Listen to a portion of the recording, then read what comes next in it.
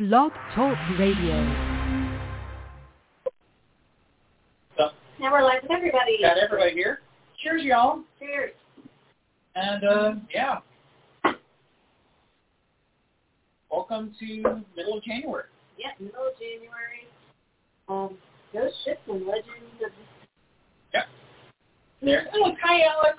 Happy Monday. Cheers, cheers. Yes. This evening's beverages, we are still working our way through our last thing of eggnog. The last of eggnog for the season, which is... I have rum and eggnog for the hopefully blended with the gingerbread stout. And, yep.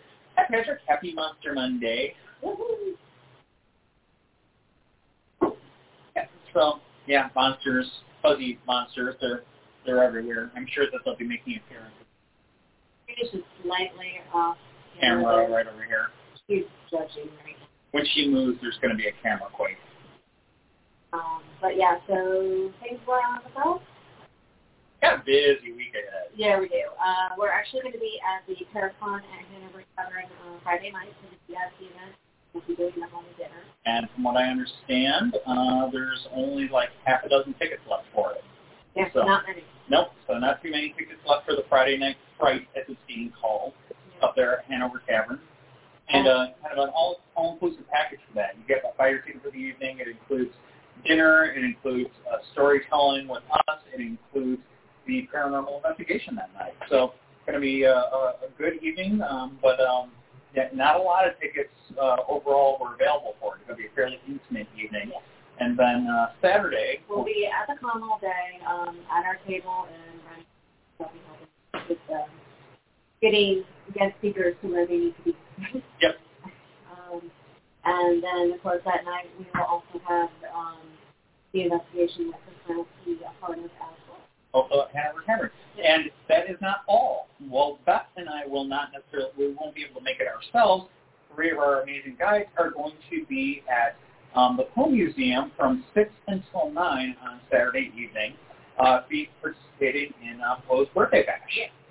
So they're going to be helping share a few little ghost stories along the way. And actually, if you time it right, since that is going from 6 until 9, you could easily make the Paracon and go to Poe's birthday bash. Yeah, so you can do both. Or you can go to the birthday bash, and I'm not sure how ticket sales are looking for the Saturday night investigation yet, but yeah, you could go to Poe's birthday bash and then make it up to Hanover Tavern for that evening investigation. So it's going to be a good weekend, a lot going on, and yeah, we're really excited about it. It's not very often that we find ourselves having like 2 big events like that. In one weekend in January. So yay!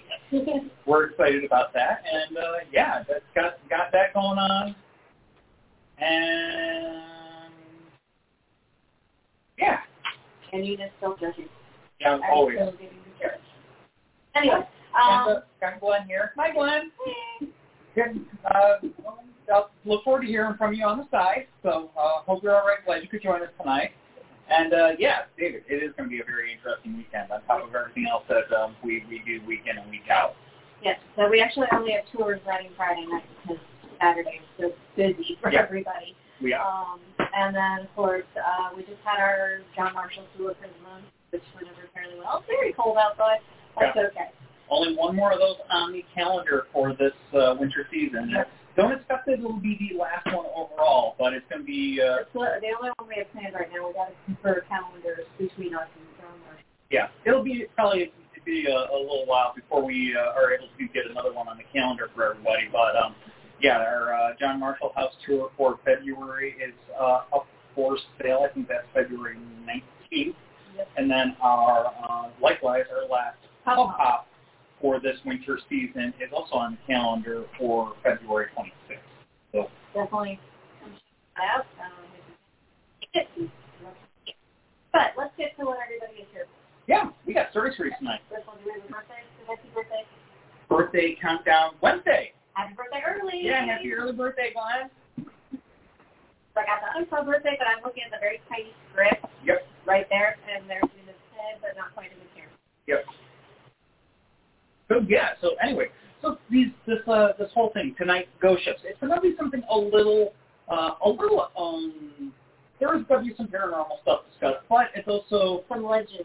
Largely more legend and kind of almost a real world stuff that kind of defies convention, defies reasoning, and that in and of itself, when the truth is kind of stranger than fiction, kind of sending a chill down your spine. So, yeah, we got a few stories along those lines that we're going to be sharing with you tonight, and I'm going to let you start just in case she sleeps. So I can catch the camera. All right. Because she's looking like she's ready to start moving. And thanks, David. Yeah, we love our fireplace, too. It is nice and toasty here behind us. And supplemented with our furnace, it keeps it fairly comfortable for us all. But, so yeah, anyways, the stories of, and here's Una. Say, I'm right there, Una. Stories of ghost ships and legends of the sea have troubled sailors since the beginning of human memory. Now, when we talk about ghost ships, we can be talking about a couple different things. There are these spooky supernatural tales that we dive into most often, but there are also the abandoned vessels that sit empty, if not forgotten. If you're from the area, you might be familiar with the ghost fleet that has been anchored on the James River for many years. While not all paranormal, the eerie nature of these abandoned vessels lends themselves to superstition amongst the sailors who gaze on them as they drift by on their way to ports around the world. As far as the paranormal goes, images of spectral ships manned by the undead have long existed in folklore around the world. From Samuel Taylor Coleridge's haunting rhyme of the Ancient Mariner to modern depictions such as in the blockbuster movies, Pirates of the Caribbean. In real world sightings of such vessels have traditionally been considered bad omens amongst seafarers, who traditionally believe such paranormal sightings are a warning that their own vessels are about to meet their watery doom. Whether or not paranormal in nature, we do have a collection of stories that have been giving mariners shudders for generations. So we're going to start off the west coast of Canada, just a little to the southwest of Vancouver Island. On January 22, 1906, the SS Valencia was transporting passengers from San Francisco to Seattle when she went off course and struck a reef. Despite being less than 100 yards from shore, the scene on board was pandemonium. Against the orders of the captain, lifeboats were frantically lowered towards the frigid waters, none of them with adequate crew aboard. Several of the lifeboats were flipped before hitting the water, dumping their occupants into the ocean, and of the 3 lifeboats that were successfully launched, 2 capsized and 1 simply disappeared. Some few men managed to get to shore and attempted to summon help, while a few lingering survivors clung to the wreckage on the reef. Unfortunately, their efforts were in vain. Rescuers could not approach the vessel as it sat lodged on the reef, and the weather threatened to dash other vessels against the reef, and there was nothing that could be done from the shore. The would-be rescuers could do nothing but watch as the last few helpless survivors that clung to the wreckage were eventually claimed by the sea. Only 37 men amongst the crew and passengers survived. None of the women and children made it. Despite being claimed by the sea, tales of the SS Valencia have carried on in the years since. Fishermen in the area have claimed as long as the ship still sail, with skeletons on deck and manning the stations. While these sightings are unsettling, there is one bit of physical evidence that lingered on that is even more puzzling and even more horrifying when you ponder its possible origin. In 1933, 27 years after the disaster, the Valencia's lifeboat number 5 was found floating in Barclay Sound, just a few short miles from where the Valencia was lost. The lifeboat was in remarkably good condition, even having most of its paint intact. How this lifeboat survived in such condition for so long defies logic, and one can't help but wonder about those who would have sought salvation aboard the small craft in the Valencia's final moments. If you're interested in seeing a small piece of this history, the nameplate from the boat can now be seen on display in the Maritime Museum of British Columbia. Skeleton crews and lifeboat. I mean, just floating out there for 27 years. And still has paint stuff? Yeah. Something just by logic, lies region. You wonder what portal it was through. Gotta say, portal. All right.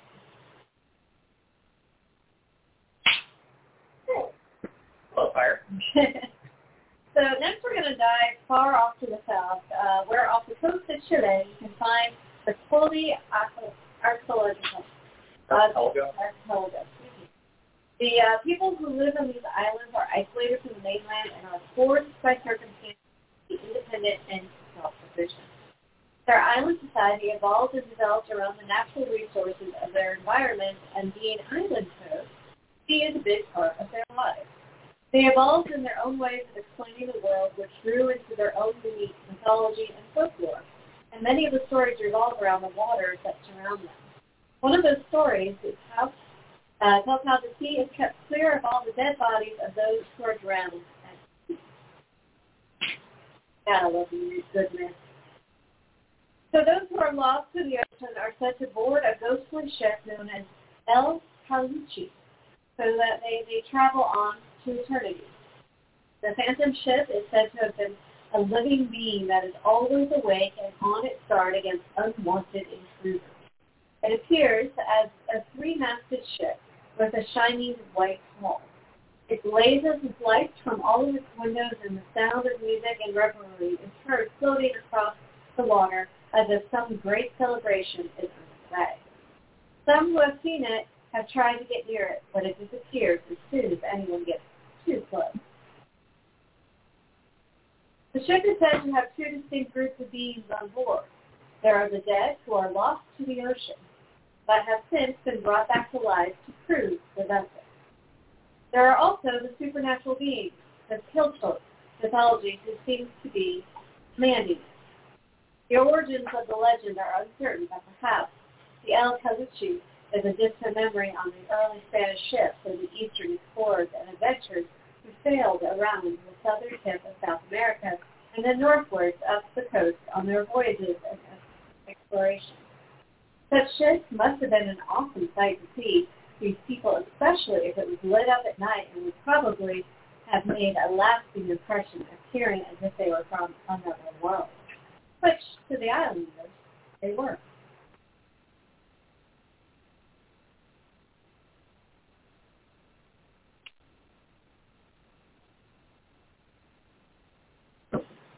Just a second. Just a second. I just want to make sure I don't miss any questions. Question I had.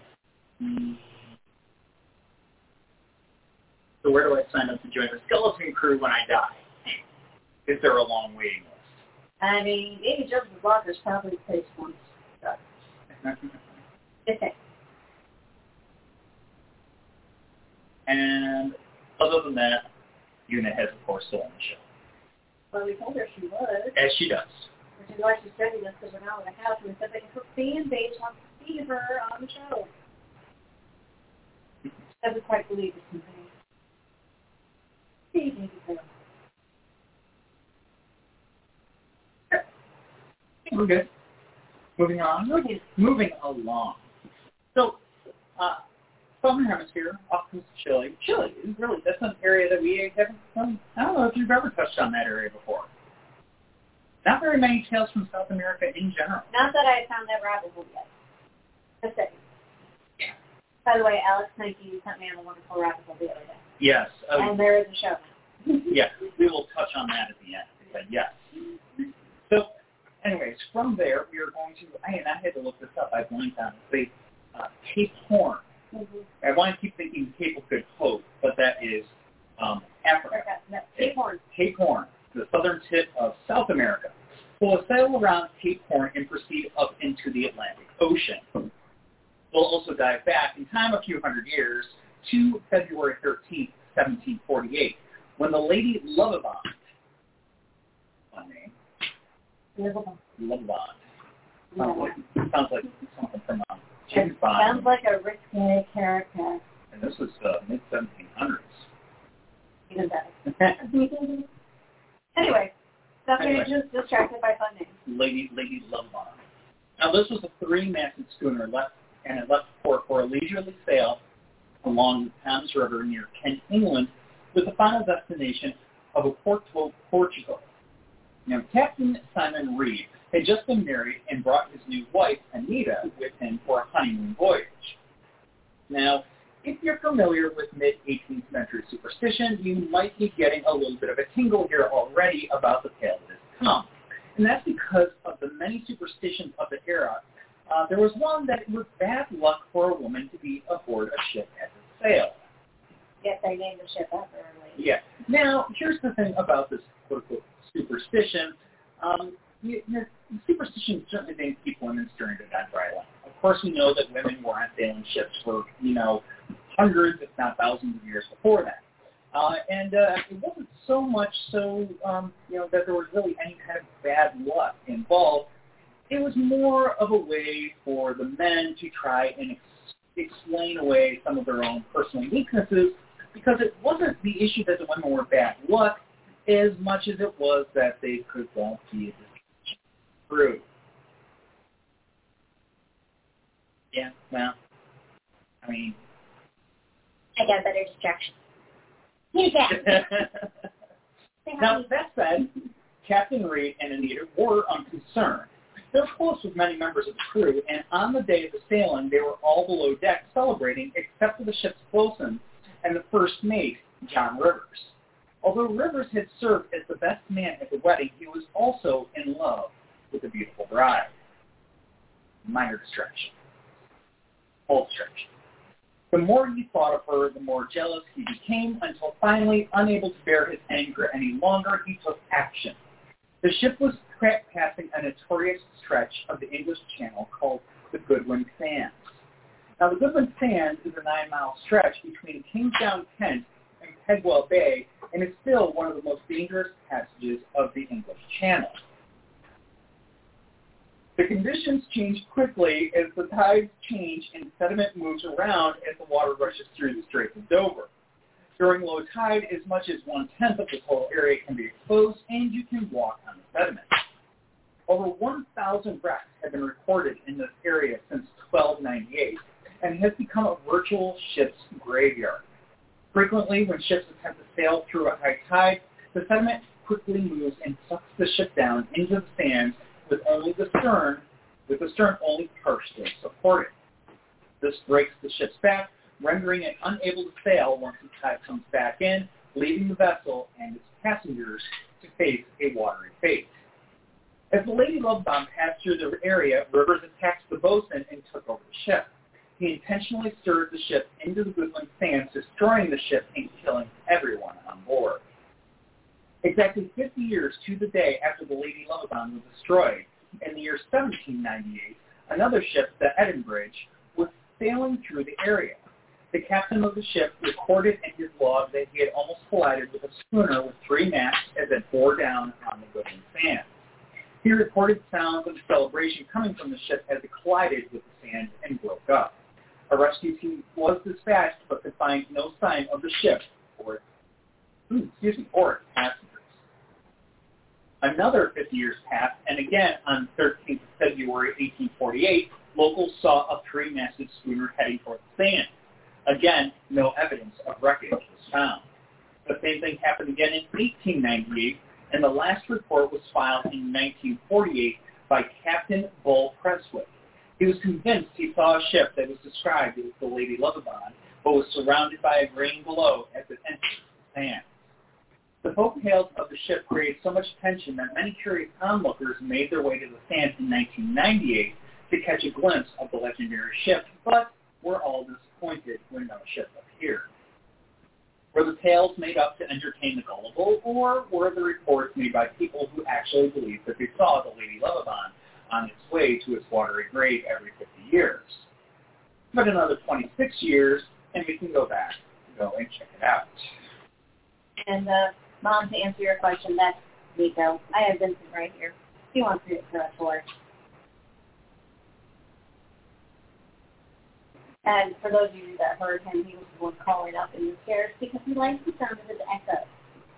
He's a screamer. He is a screamer. And he usually won't stop until we scream what back. And now we want to play Touch with his gingerbread.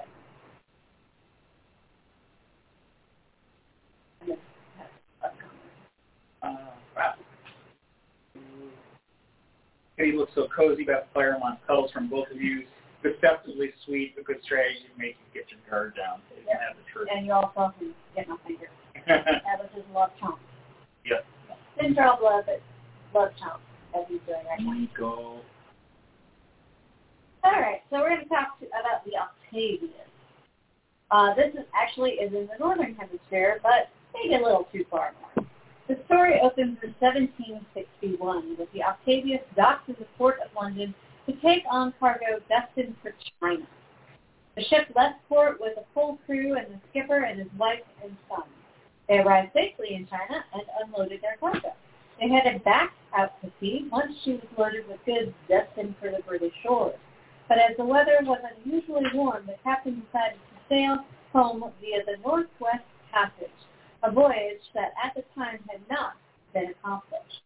This was the last that anyone heard of the vessel, her crew, or her cargo. Octavius was declared lost. Fast forward 14 years, and on October 11th of 1775, the whaling ship Herald was working the frigid waters off Greenland when it spotted a sailing ship. On the nearing the ship, the crew saw that the ship was weather-beaten, the sails were tattered and torn, and hanging limply on the mast. The captain and Herald ordered a boarding party to search the vessel. They had determined was, of course, the Octavius. The boarding party arrived on deck to find it deserted. They broke open the ship's hatch and scrambled down a ladder to the semi-darkness below, where a terrifying sight met their eyes. They found the entire 28-man crew frozen to death in their quarters. In the captain's cabin, they found the captain seated at his desk, a pen in hand, with the ship's logbook opened on the desk in front of him. The inkwell and everyday items were still in their place on the desk. Turning around, they saw a woman wrapped in a blanket on a bunk, frozen to death, along with the body of a young boy. The boarding party was terrified. Grabbing the ship's log, they fled from the Octavius. In their mad flight, they lost the middle pages of the logbook that were frozen solid and came loose from the book binding. They arrived back on the Herald with just the first and last pages of the logbook, which were enough for the master of the Herald to determine at least part of the story of the voyage. The captain of the Octavius had tried to navigate the Northwest Passage, but his ship had become imprisoned in the ice of the Arctic. The entire crew had perished. The ship's last recorded position was 75 north, 160 west, which placed the Octavius 250 miles north of Barrow, Alaska. As the Octavius had been found off the coast of Greenland, it must have broken loose from the ice at some stage and completed its voyage through the passage to come out the other side, where it met the Herald. The crew of the Herald were frightened of the Octavius and feared that it was cursed, so they simply left it adrift. To this day, it has never been sighted again. Did you see who was going on behind I have no idea. I'm assuming kitten anything. You'll have to catch it on replay. Okay. Yeah, the kittens are definitely well stirred up. They're getting wound. They're getting really wound up. So, all right. Now, while still around today, the Hudson's Bay Company bears little resemblance to the company that it once was. A company with a long nautical history, from respectable steamers and schooners to humble canoes. The majority of Hudson's Bay Company travel and transport took place on water, and unfortunately this correlates to a number of lost vessels during the company's years in operation. Over 10 ships from the Hudson's Bay Company fleet met tragic ends, including the Bay Chimney, a steamer based in the Western Arctic. While the other lost ships have well-documented endings, how the Bay Chimney met her end remains one of the biggest mysteries in Hudson's Bay Company history. Designed and built in Gothenburg, Sweden in 1914, she was originally christened Angermanfällen. Bless you? Yeah. It's Swedish. And after one of Sweden's longest rivers, Angerman. It's spelled just like Angerman, with a couple of those accent things that Swedes do that I might be completely butchering this pronunciation. Probably. But anyways, with that said, We're trying. Yeah, we're trying. The vessel had a steel hull and was 230 feet long and was powered by a triple expansion steam engine. She was also outfitted with schooner rigging. Anchor Manfling launched in 1914 and was used as a trading vessel for her German owners around the Baltic Sea. The ship continued to serve Germany's Baltic coast through World War I, protected by the Imperial German Navy. Following the Great War, Anchor Manfling was ceded to the British government by Germany in 1920 as part of the war reparations negotiated at the Treaty of Versailles. Add the little section that says Germany recognizes the right of the Allied and associated powers to the replacement ton for ton and class for class of all merchant ships and fishing boats lost and damaged owing to the war. Consequently, all German ships over 800 tons were confiscated and divided evenly between France, Great Britain, and the U.S. That's a lot of tonnage. Well, that's how we got a submarine. Yep. There's a whole lot of subsequent history that we could dive into there that will save for, it's not paranormal, maybe not for these shows. Did we talk about the one submarine that we got? Oh, yeah, no. I'm talking about the fallout of where was the Treaty of Versailles maybe a little too harsh and set the stage for World War II. Yeah, a whole other discussion. Anyways, moving on. Consequently, Anchor Manfling sailed out of the Baltic Sea for the last time by a British crew destined for London, where she was put up for sale to commercial interests. The Hudson's Bay Company purchased her for £15,000, and she was renamed Bachimno, joining the company's fleet of cargo ships. Her first voyage for Hudson's Bay Company took place in 1921, where she served in the eastern Arctic in conjunction with the establishment of a small outpost named Pond Inlet. Now, if you look at Pond Inlet on Google Maps, it's going to take you way up north. Way up north. Way up there. And the following year, the Bachimno was sent to Siberia, which actually may be marginally warmer than Pond Inlet, just to kind of put it in perspective, with Captain Sidney Cornwell at the helm. Cornwell enlisted with Hudson's Bay Company to serve as master of the Bachimno at the onset of the Kamchatka Venture in 1922. The Kamchatka Venture aimed to trade furs in Siberia, but a changing political climate, a.k.a. the formation of the Soviet Union, caused the Hudson's Bay Company to withdraw after only 2 years. Following the dissolution of the Kamchatka Venture, the Bachimno was reassigned to the western Arctic, traveling between Vancouver, Hudson's Bay Company outposts along the Yukon and Northwest Territories, and Royal Canadian Mounted Police stations and missionary posts between 1924 and 1931. Her typical role was carrying cargo, but she would sometimes take on a small number of passengers as well. These passengers would pay for their passage by taking on small roles around the ship, making them short-term de facto crew members. On average, the Bachimno had a crew of 32 people. Now, in late September 1931, on her way back to Vancouver, the Bachimno was surprised by a blizzard at the Seahorse Islands near Point Barrow on Alaska's northern coast, and the crew was forced to anchor the Bachimno to weather the storm. It soon became apparent that the steamer was caught in ice and would have to overwinter in the Arctic. Using parts of the ship, the crew began construction on winter accommodations for the crew that would remain behind the ship until spring. The large Bachimno couldn't be heated all winter long, so the wooden and snow structure was a warmer and safer alternative. The crew removed food and other supplies from the vessel as it set up camp. Her passengers and some of her crew were flown to Kotzebue, Alaska, and on to Vancouver. Maintenance of the ship's rudder was a daily chore for the remaining crew, keeping ice from building up around this critical piece of equipment. At the end of November, another storm swept through, and when it cleared, the Bachimno was gone.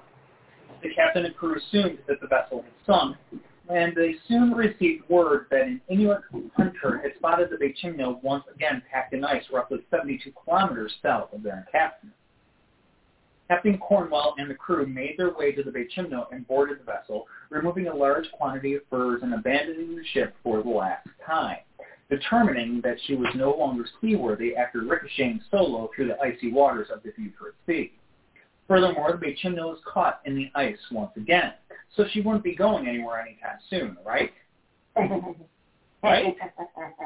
Captain Cornwell and the remaining crew were flown back to Vancouver in March of 1932, where paperwork was filed for the loss of the vessel and the negligible cargo left on board. Shortly thereafter, the Bay Chimney was spotted again, but about 480 kilometers to the east of where the crew had last seen her. The following March, she was seen floating peacefully near the shore of Alaska by Leslie Melvin, a man traveling to Nome with his dog sled team.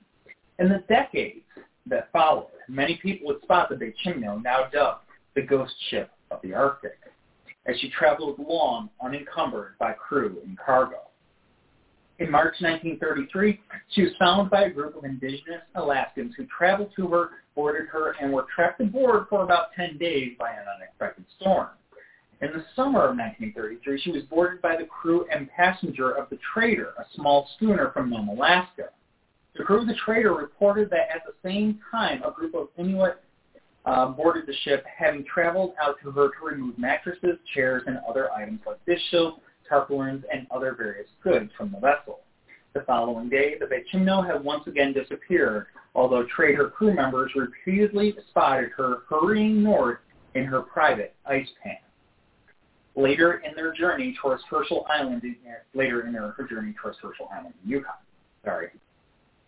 I was in the wrong place. In September 1935, she was seen off Alaska's northwest coast. In November 1939, she was boarded by Captain Hugh Polson, wishing to salvage her, but the creeping ice floes intervened and the captain had to abandon her. This was the last recorded boarding of the Chimney. After 1939, she was seen floating alone and without crew numerous times, but had always eluded capture. Recorded sightings slowed during World War II and in the subsequent years. In March 1962, she was seen drifting along the Beaufort Sea coast by another group of Inuit. Finally, 38 years after she was abandoned, she was found frozen in an ice pack in 1969 between Icy Cape and Barrow. This was the last recorded sighting of a Chimney. In 2006, the Alaskan government began work on a project to solve the mystery of the ghost ship of the Arctic and to find an estimated 4,000 ships lost along the coast of Alaska. She has not yet been found, but given that 50 years have elapsed since her last sighting, it is likely that this time the Bay Chimney is finally resting at the bottom of the Beaufort Sea. Although the Bay Chimney's impact on Hudson's Bay Company operations was fairly uneventful, her legacy as the ghost ship of the Arctic is one that persists in the narrative of the company's history. While the ship has likely gone to the bottom of the sea, a few remaining traces of the Bay Chimney linger on at the University of Alaska Museum of the North. You see, when the crew of the Trader boarded in 1933, they scavenged a few trinkets that had been left on board.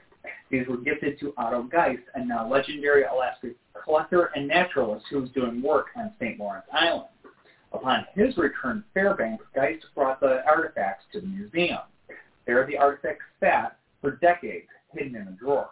They were rediscovered in 2015 when the museum curator was browsing the museum's collection drawers for something a little different to share with his students. The Bay Chimney and her enduring mystery certainly fits the bill. That'll be very interesting. Interesting. Can you imagine a ship just randomly floating out there at sea, unencumbered, without direction, for decades? Sadly, yes, up there. Mm. I can. It'd be cool if it happened today. Cold. Very. Yeah, Patrick shared the link that will take you to Google Maps to show you where Pond Inlet is. And yeah, it's way up there. Somehow, someway, apparently there's about 1,600 people living there today, year-round. What do we believe? I suggest we go to the Hybrid Island instead. Hybrid? Yes. We'll go to okay. Instead. Any other questions?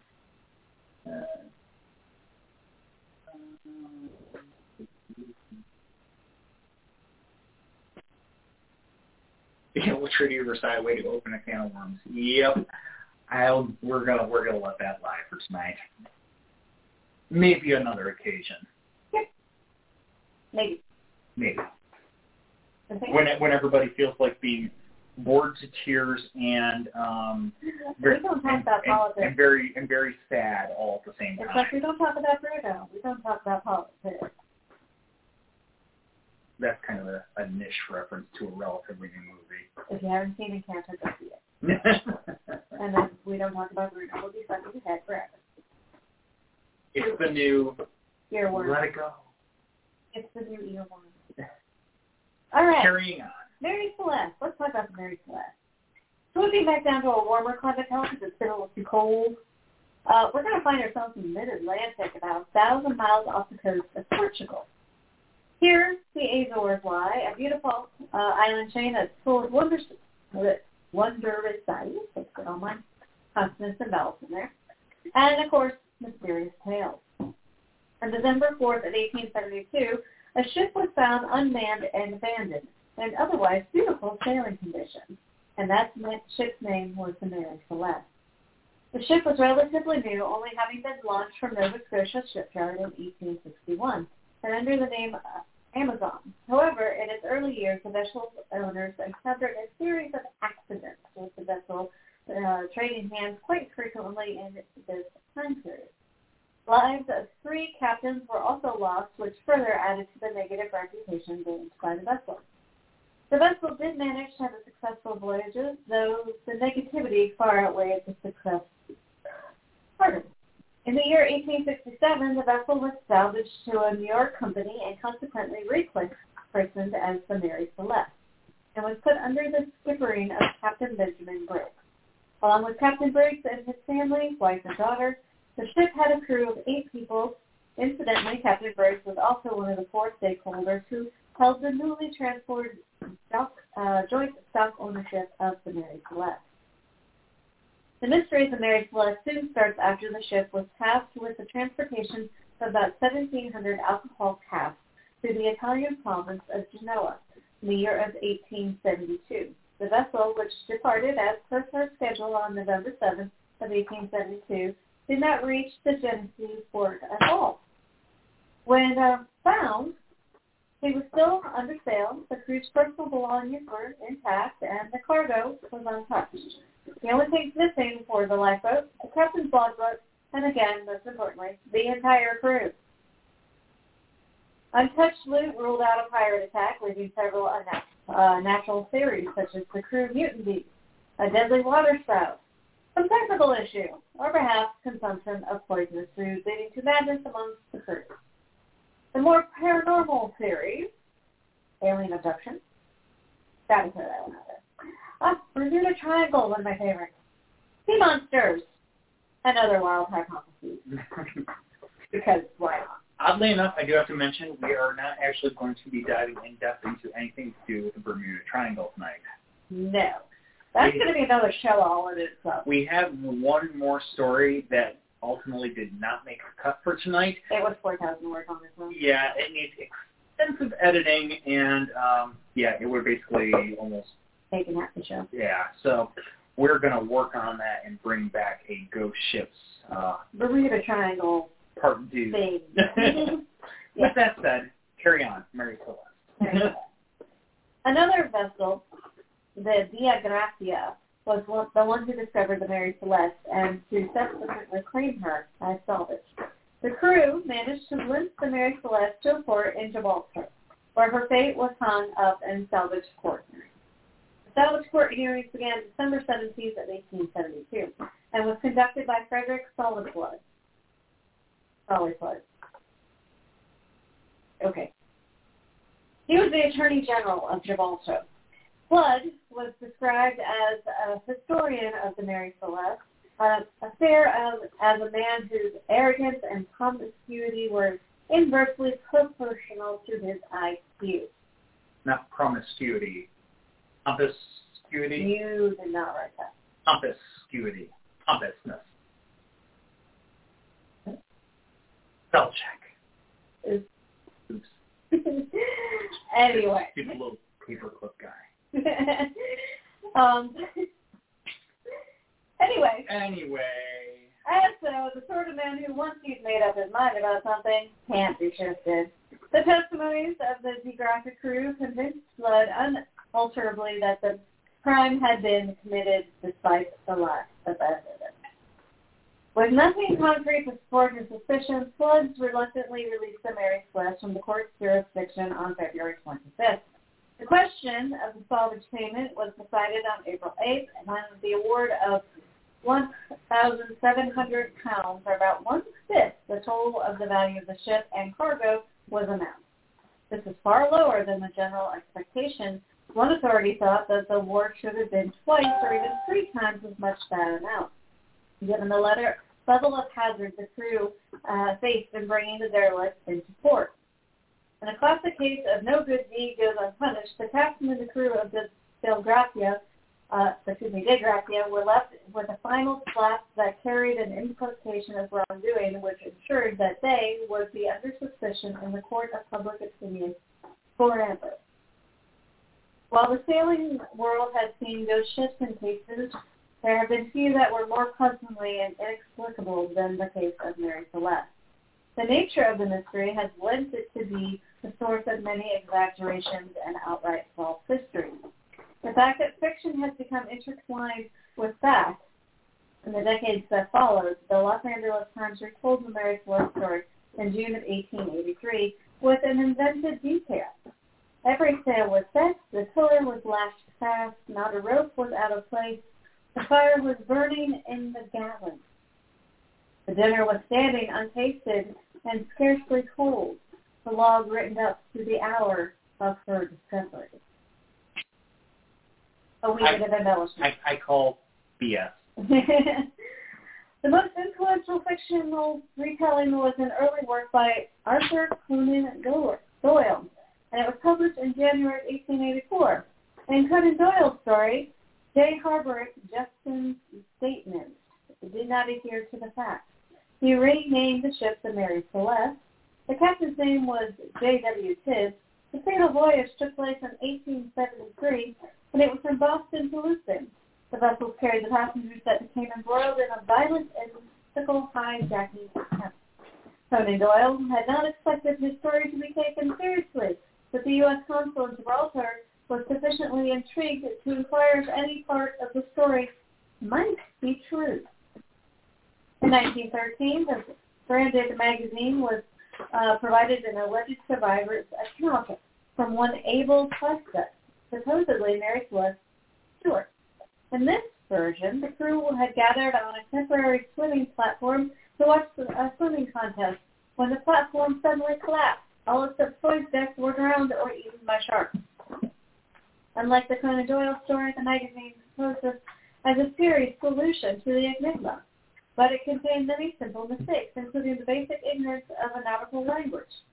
Many more people were convinced by plausible literary posts of the 1920s as perpetuated by the Irish writer Lawrence J. Keating, and again presented as a survivor story of one John Pemberton. This one told a complex tale of murder, madness, and a collusion with the Del Gracia. It included basic errors such as the using of the name Marie Celeste and misnaming the personnel. Nevertheless, the story was so convincingly told that the New York Herald Tribune of July 26, 1926 thought it truth beyond dispute. Hastings described Keating's post as an impudent trick by a man not without imagination available. While the fact of the fiction of the Mary Celeste has collided many times and suggested some others for decades, her ultimate fate is no less scandalous. In November of 1884, under new ownership, the Mary Celeste was filled with largely worthless cargo, which was misrepresented on the ship's manifest as valuable goods and insured for many times its actual value. On December 16th, the ship set sail for destined for Haiti. And on January 3rd of 1885, the Mary Celeste approached the Port-au-Prince. The captain deliberately ran the ship up on a well-known reef, breaking out her bottom and wrecking her beyond repair. The scheme was discovered, and the captain and his co-conspirators were charged with insurance fraud, amongst other crimes. While the criminal charges were ultimately dropped, the professional reputations were ruined, and financial ruin then followed. Thus ended the brief, tumultuous run of the Mary Celeste. That ship was, talk about a train wreck, a metaphorical train wreck. Train wreck at sea. It just kept going and going. And it should have been redressed long before that reef happened. Yeah. But yeah, as far as the whole, the whole Arthur Conan Doyle thing, Well, I mean, the thing is, the War of the World. Yeah. That was. That was radio, but just think of that. Yeah. It was a hoax, but people thoroughly believed it. Yeah. It's just like today. Everything that if it's online, it has to be true, right? 100 years ago, if it got printed or if it got spoken on the radio, it'd be true. Pretty true. Oh, God. Anyways, so, yes, moving on to this. I like the name of this ship. So next we come to the inland waters of the United States with the tale of the Eliza Battle. Yes. Eliza Battle. That's a fun name. Now, yeah, the Eliza Battle was launched in New Albany, Indiana in 1852. There was a shipbuilder apparently somewhere in the middle of Indiana back in 1852. Now, a side-wheeled paddle steamer, the wooden-hulled ship had a size of 316 tons. She was operated out of Mobile, Alabama, and was one of the most luxurious riverboats plying the state's waters at that time.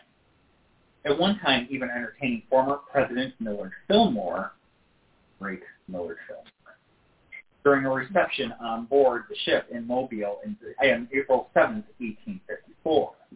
In the last days of February 1858, captained by S. Graham Stone and with Daniel Epps as pilot, the Eliza Battle departed Columbus, Ohio, only able to negotiate the Tombigbee River that far north during the regular flooding of the river during the winter months.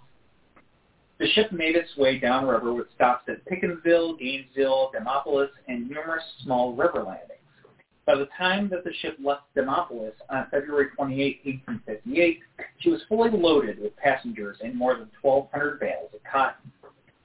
During an already cold night, a strong north wind began to blow, with the air temperature decreasing another 40 degrees Fahrenheit in the 2 hours after nightfall. At roughly 2 a.m. on March 1, 1858, about 32 miles downriver from Demopolis, near Beckley's Landing, it was discovered that cotton bales on the main deck were on fire. Partially attributed to the strong winds, the fire soon spread out of control.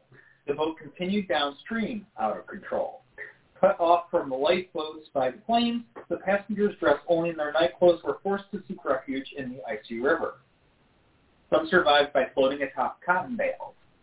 The Eliza Battle finally came to rest about Kemp's Landing near the modern Alabama State Route 114 bridge over the river near Pennington. The survivors were rescued by the Magnolia and local residents, with some passengers having to be retrieved from tree tops amongst the flooded river. Of the 55 to 60 people on board, 26 people perished in the disaster. All of the casualties were attributed to drowning or exposure to the extreme cold during the night. The ship sank below the waters of Tombigbee following the disaster, with the hull of the wreck remaining on the river bottom in 28 feet of water to the present day. In Catherine Tucker Wyndham's 13 Alabama Ghosts in Jeopardy, the disaster and folklore concerning the ghost ship is recorded as the Phantom Steamboat of the Tombigbee. The story roughly follows newspaper accounts of the disaster. It is purported in the story that sightings of the ship tend to happen on cold and windy winter nights, with the ship fully engulfed in flames, appearing on the river near the same locations where the disaster started. It also relates that the sightings are said by rivermen to foretell of impending disaster and are an ill omen to ships still plying the waters of the river. As 13 Alabama Ghosts in Jeopardy relates, people close to the Tombigbee River sometimes hear music drifting towards them from the water, often accompanied by screams of people begging for rescue. Some people even see the ghost of the Eliza Battle floating down the river towards its never-reached destination of Mobile.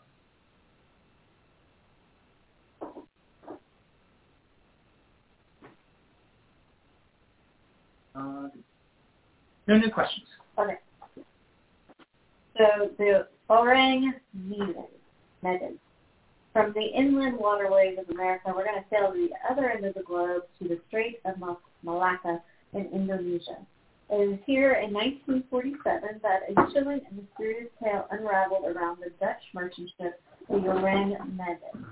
The details of this event can be a little scattered, but it's said that in June of 1947 that the signal rooms of two American traders received a message straight out of a horror movie. The Morse code receiver came alive with the usual string of dots and dashes, or dips and dots, as they would sound. And while the messages were smooth, the words behind it were not. All officers, including captain, are lying in the chart room and bridge, possibly whole crew dead. A brief pause by Morse code, this time indecipherable. The nonsense pulses gave way, and a final disturbing message is received. I die. Silence followed. With such urgency in the message, not to mention the dire situation described, an American Silver Star set off to locate the Orang Medan. Within hours, the Orang Medan came into sight, drifting lazily in the water. For all intents and purposes, the Orang Medan looked completely undamaged. After several attempts to hail the crew when unanswered, a decision to board the vessels was made.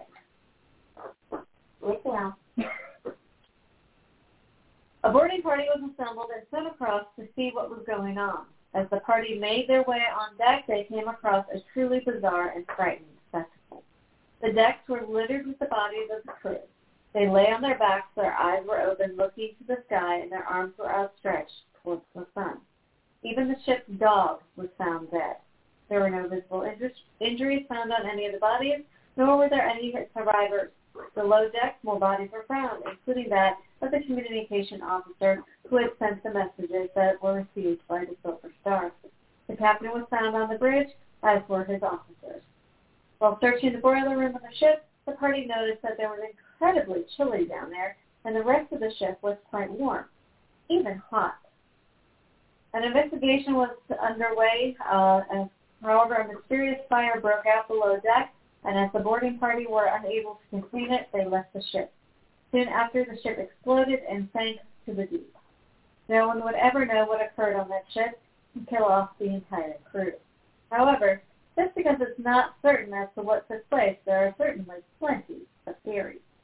A number of people have theorized that there may have been a cargo hazard, including hazardous chemicals on board the ship. Perhaps some salt water had reacted with chemicals, causing gases that asphyxiated the crew. Also, the same reactions may have generated enough heat to start the fire and the subsequent explosion. Perhaps the fire itself is to blame. Carbon monoxide and other noxious smoke and vapors had killed the crew and, of course, resulted in the explosion. Could the crew have been smuggling nerve agents through the Indonesian water? Maybe a leak into the cargo killed the crew. Then, of course, there was all manner of explanations from the paranormal field. Extraterrestrials, spirits from the deep, curses, anything else you might want to add into this mix. Finally, the most accepted explanation of all, that there never was an Orang Medan in the first place, and the events never took place, and it's all just a big sea-bound urban legend. That's why not. We love our urban legends all the time. Although some aspects of the story can be proven, that the Silver Star, at the time named the Santa Juana, was in those waters at the time of the incident, and that there had been several records from that time. There were no published documentations about the event until a full 4 years after it was supposed to have taken place. Regardless, it makes for a good tale, either as an unsolved mystery or an urban legend. Vincent, stop eating your father's treasure. Nico. Oh, sorry, Nico. I'm sorry, Vincent. It's very troublesome. Never mind. Because mommy's not wearing 10 things. Hey. I am not a support. Yeah, a lot of these stories are definitely, like Patrick mentioned, like something from the Twilight Zone. They are. A lot of these stories are very much Twilight Zone-ish. Yeah, which is why I thought it would be fun to do an entire show on them, because, But wait, there's more. So we are going to stay in the South Pacific as we come to the mystery of the MV Joyita. Now, this one we know 100% was absolutely a real boat. It was built in 1931 as a modestly luxurious yacht. It was first owned by Hollywood director Roland West. She was 70 feet long and was constructed of durable cedar and oak. Her early years were uneventful, and she traded hands a couple of times before becoming a part of the U.S. Navy in 1941 when the States entered World War II. She served as a patrol boat around the Hawaiian Islands, survived the conflict, and upon the conclusion of hostilities was released from service. Having been stripped of most of its luxurious components, it was picked up as a small cargo hauler and fishing charter in 1948, a role that it would fulfill for the next several years. On October 3rd of 1955, the MV Joyita departed from Appa Harbor in Samoa bound for the Tuluku Islands, where she was due to collect a cargo of copra. This journey totaled around 270 miles. Due to problems with the clutch, she left the harbor running on one engine. She carried a crew of 16 plus 9 passengers. And despite the hiccup with the clutch, when the MV Joyita set sail, she was captained by respectable seaman Thomas Henry Dusty Miller. And the others on board would have believed that they were in perfectly capable and competent hands. The journey was supposed to take about 48 hours, but on October 6th, the port of Paku'oko, it's a mouthful, reported that the ship was late. The operator of the port reported that a distress call had never come. This meant that a rescue party should be released to search for the ship. They searched for 6 days and covered around 100,000 square miles, but to no avail. MV Joyita remained lost. But on November 10th, about a month after she was due in port, a merchant ship named Tuvalu spotted the Joyita partially submerged and drifting more than 600 miles off of her original course. She was lifting about 20 degrees, her windows were broken, and the bridge had been heavily damaged as if struck by a heavy object. When the crew of the Tuvalu boarded the Joyita, they found an empty ship. No crew and tons of its cargo missing. The radio was jammed at 2182 kilohertz, which was a distress frequency, and there were clues scattered across the ship that seemingly made no sense. For example, the firearms were missing. There were bloody bandages and a scalpel. The logbook was missing. The clocks were stuck at 10:25. The engine was covered with a mattress. Don't know what that's about. And the 3 lifeboats were missing, and she was still filled with fuel. The ship was taken back to Samoa, and rumors and theories started to fly. A mutiny, a pirate attack, a panicked escape attempt from the boat, all would have been forwarded as explanations for why the Joyita was abandoned. While some other stories claimed that Japanese involvement was still fresh on the heels of World War II. To this day, no single theory has been confirmed, and no trace of its passengers has ever been found. A lingering mystery. Yeah, pirates would have kept the ship. Yeah, they wouldn't have done such a number on it. They definitely wouldn't have left the fuel. Yeah, maybe maybe there was something to the Japanese theory. Even though it was about 10 years after the war ended, of course we know that there were some holdouts from the Japanese military scattered on some of those small islands in the South Pacific for decades after the war ended. So who knows? Anything's possible. And yes, you heard, mattress. You heard that correctly. Weird, unless you were really cold and wanted to and wanted head up your bed, I guess. Heat up your bed. But yes, interesting tales all around. Yeah. Unless they were trying to catch the engine on fire to disable the reason. Question. But there are easier ways to do it than to cover it in a mattress. Yeah. I mean, there really are. Anyway, yeah. So, that's our last part. Plenty of food for thought for the night. Yeah. Our next show is on the 31st, yes? The last day of the month? I think that's correct. Yes. Yep. And Alex. Thank you, Alex. Sent me down the rabbit hole for sports. And so we are going to have a haunted sports show that night. Yep. Yeah. So Alex reached out to us a couple days ago and asked, suggested sports because, of course, the Super Bowl's coming up, the Winter Olympics are coming up, and all kinds of sporty goodness coming around at the end of this month, the beginning of February. Yes.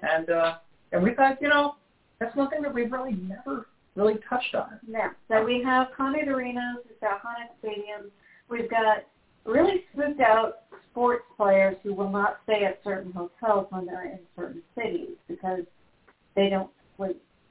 And perhaps the most paranormal of all, the bills are still in it. Completely inexplicable. Not going to talk about it. Yes, sorry. Rochester native, just a short stone's throw down the road from Buffalo. I lived through those 4 Super Bowls. They're trying to give them off